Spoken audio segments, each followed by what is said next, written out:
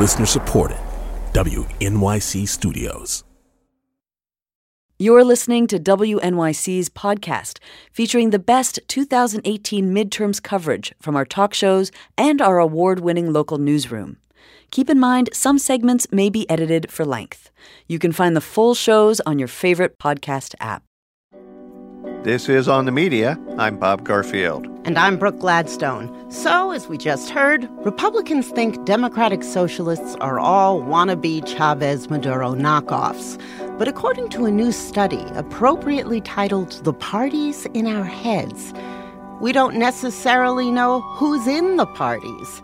The study's authors asked people to estimate the size of groups in each party. For example, what percentage of Democrats are black or lesbian, gay, or bisexual? What percentage of Republicans earn more than $250,000 a year or are age 65 or older? Turns out, we don't really know. Perry Bacon is a senior writer for 538. He wrote about the study for his column, Secret Identity.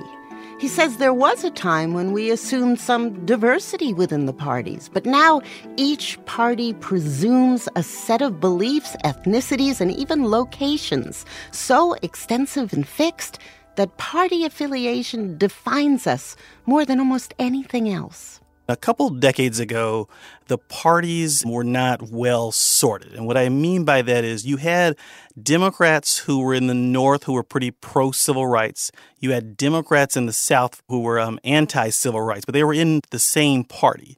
We always had racial divides, but now the racial divides and the religious divides and the culture divides and the people who are very pro-women's rights are all in one party. And then the people who are more culturally conservative are in another party. And that means when you're sitting down and having an argument at Thanksgiving about politics, we're not just arguing about taxes anymore, like the tax rate should be this percent or this percent. We're talking about race and religion and identity and gender too. And that's why people can't talk about politics with people from the other side, because they're really talking about these very personal things.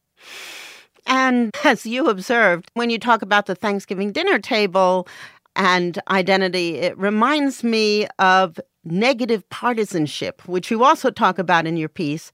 So what some surveys show is about 40% of people in each party. They're in their party not because they agree with their party and like their party, but because they really hate the other party. Republican partisanship is a lot of times driven by hating Obama, and now a lot of Democrats are driven by hating Trump. And you can see how that would create a sort of a negativity cycle that is continuing, and I hope it doesn't extend to the next presidency too. Potentially, it's hatred of the Democrats that keeps many Republicans in the Trump camp, holding their noses, but they're sticking with them because the alternative is unbearable. I guess what I would say is people view their partisanship as kind of core to their identity. I mean, Mitt Romney and Donald Trump are very, very different people with very different ideologies. If you recall, Mitt Romney in the campaign said, do not vote for Donald Trump. But most people who voted for Donald Trump, the overwhelming number of people who voted for Mitt Romney, what I think should happen is when your party changes positions on issues you care about, you should change parties.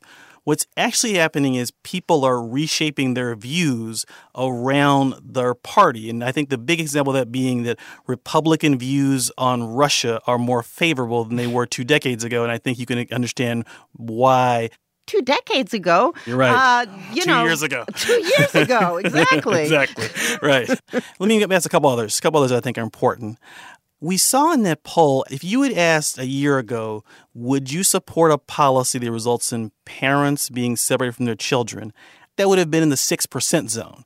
But I think because it became a position that Donald Trump had, the majority of Republicans have defended it. Separating families at the border. That had been a Barack Obama stated policy, I don't think that would have been very popular. Mm-hmm. Once Barack Obama in 2012 said he was for same-sex marriage support jumped among African Americans. So that's another example that tells you that partisanship and what your party leader says, I think, really matters. But the point of your piece, and the reason why we called you, is that Democrats and Republicans are frequently wrong in their perceptions of each other. And you cite the work of Douglas Aller and Gaurav Sood. Right. They had the polling firm YouGov ask American adults to estimate the size of groups in each party. And the results were kind of crazy and certainly counterfactual. Right. For example, about 25% of Democrats are black. Republicans think about 46% of Democrats are black. Republicans think about a third of Democrats are lesbian, gay, or bisexual. 38%. That number is really 6% in real life. It turns out the Democrats are really wrong about Democrats, too. Didn't most of the Democrats polled think that over a quarter of the Democratic Party was gay or lesbian or bisexual? Yes, these stereotypical groups were overestimated by even your in-party. Like Democrats don't understand Democrats, but Republicans get Democrats even more wrong. Mm-hmm. And the flip side of that, I think people don't understand math and numbers. For example, most blacks are Democrats, but most Democrats are not black. And I think that's partly why people struggle with this thing is the overwhelming number of white evangelicals are Republicans, but most Republicans are not white evangelicals. The parties in our heads are not the parties in real life. Exactly. And so this sorting that seems to rule our heads and also our political media to a large extent can be terribly misleading. There are plenty of rural Democrats, plenty of young Republicans, even though Democrats think that Republicans generally are much older than they actually are. And there are evangelical Democrats. Right. I've met them. Whites without college degrees you keep reading about as the group that is really for Trump. And that's true. They did vote for Trump. But that's such a big group of the country that a lot of them voted for Hillary, too, despite the media perception of that. Mm-hmm. So what is the price we pay for not understanding how diverse the opposite party is or how diverse our own party is? I worry about two things. Let's say if you live in Tennessee, you're white, you're fairly religious. I think the picture you have in your head from the media coverage is, I couldn't join the Democratic Party because no one believes in God there. But that's not really true at all. And if you're a young person who believes in low taxes, there's plenty of young people in the Republican Party, but the media coverage doesn't portray that. And I think we're just confusing people. There's a perception in the media that we missed the Trump wave because too many of us are in New York and D.C. That might be true, but I don't think what we're doing now is really the right answer to that. I read a lot of stories. Oh, you mean we shouldn't have the media going out to red districts and saying, have you changed your mind yet? And we shouldn't have big stories in major newspapers that just reaffirm the prejudices of Democrats? Yeah, I was looking up the data before I came on here. About 20% of people in the Bronx voted for Donald Trump. I don't think I've ever read about those people. And I would love to hear what they sound like, not because New York is a swing state, but because they would not be the kind of rural, hillbilly-ish people that are often portrayed as being Trump supporters. Rather than just roll up in small town West Virginia, we could do some polling and have a real sample of people who are Trump supporters. And some of these people work in office parks in suburban D.C. or live in the Bronx.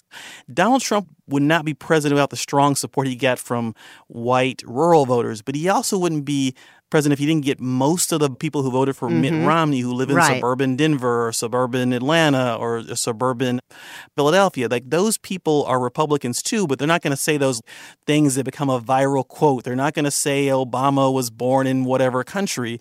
They're not going to make your story go viral in that same way, but they might give you a more nuanced picture of what's going on in America. Don't you think a big problem is the red and blue way we color states? It renders the large number of rural working class people who voted Democrat invisible, and everybody gets tarred in liberal commentary with the same brush. Not just that, I would argue our red and blue state divide leaves people in Houston or Atlanta or Louisville, Kentucky or Columbus, Ohio. If you live in a big city, but it's not in a blue state, we sort of forget about you. 32% of the people in California voted for Donald Trump. Just red and blue doesn't reflect sort of who we are.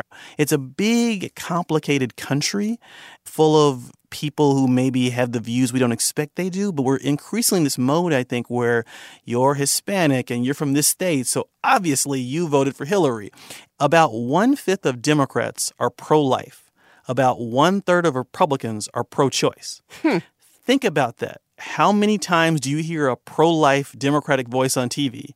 Or a pro-choice Republican voice, other than, maybe Senator Collins on TV. So think about that. Is like the parties are making the country seem more partisan and divided than it actually is. But partly it's because the party identification is so deep and the reporting is so binary that, those people put in front of the cameras as once-in-a-lifetime oddities, freaks, would later be tarred and feathered. I mean, the fact is there is so much political coverage to the detriment of other kinds of coverage, and yet it doesn't factor in these numbers. It may cite them from time to time, but when it comes to offering opinion or sending out reporters, they're still guided by the stereotypes, and it's not very smart. I think part of it is that if you wrote a story that has Republicans saying somewhat crazy, somewhat racist things, those stories tend to go viral and get you more clicks.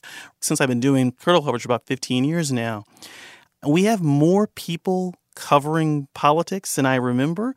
And I think some of the best work at 538, some of the work at the Upshot at the New York Times, some of the work at Vox, some of the work that Ron Brownstein of The Atlantic does, some of the work some of the writers about race and politics, like Van Newkirk at The Atlantic. There's some really sophisticated work, but there's also just a lot of stories that reinforce the sort of tribal identities of the parties. And the way that the parties take advantage of that simplification, I just think the whole system is rigged to make us stupid. I don't disagree with that. And I'm not sure how to unrig the system.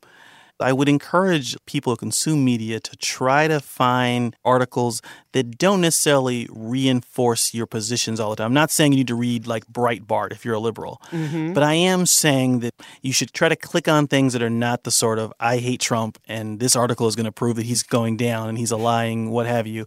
I thought a lot of the best writing about the Obama administration was Ta-Nehisi Coates of The Atlantic. And often he was saying on racial issues, Obama was not good enough. I think it's actually interesting criticism on the left often of Democrats and on the right of Republicans that is actually captures a lot of nuance and is often fairly informative. Like if you read the Weekly Standard, they're not always anti-Trump, but they're not always pro-Trump. And it's actually a pretty useful publication to read in this era. Perry, thank you very much.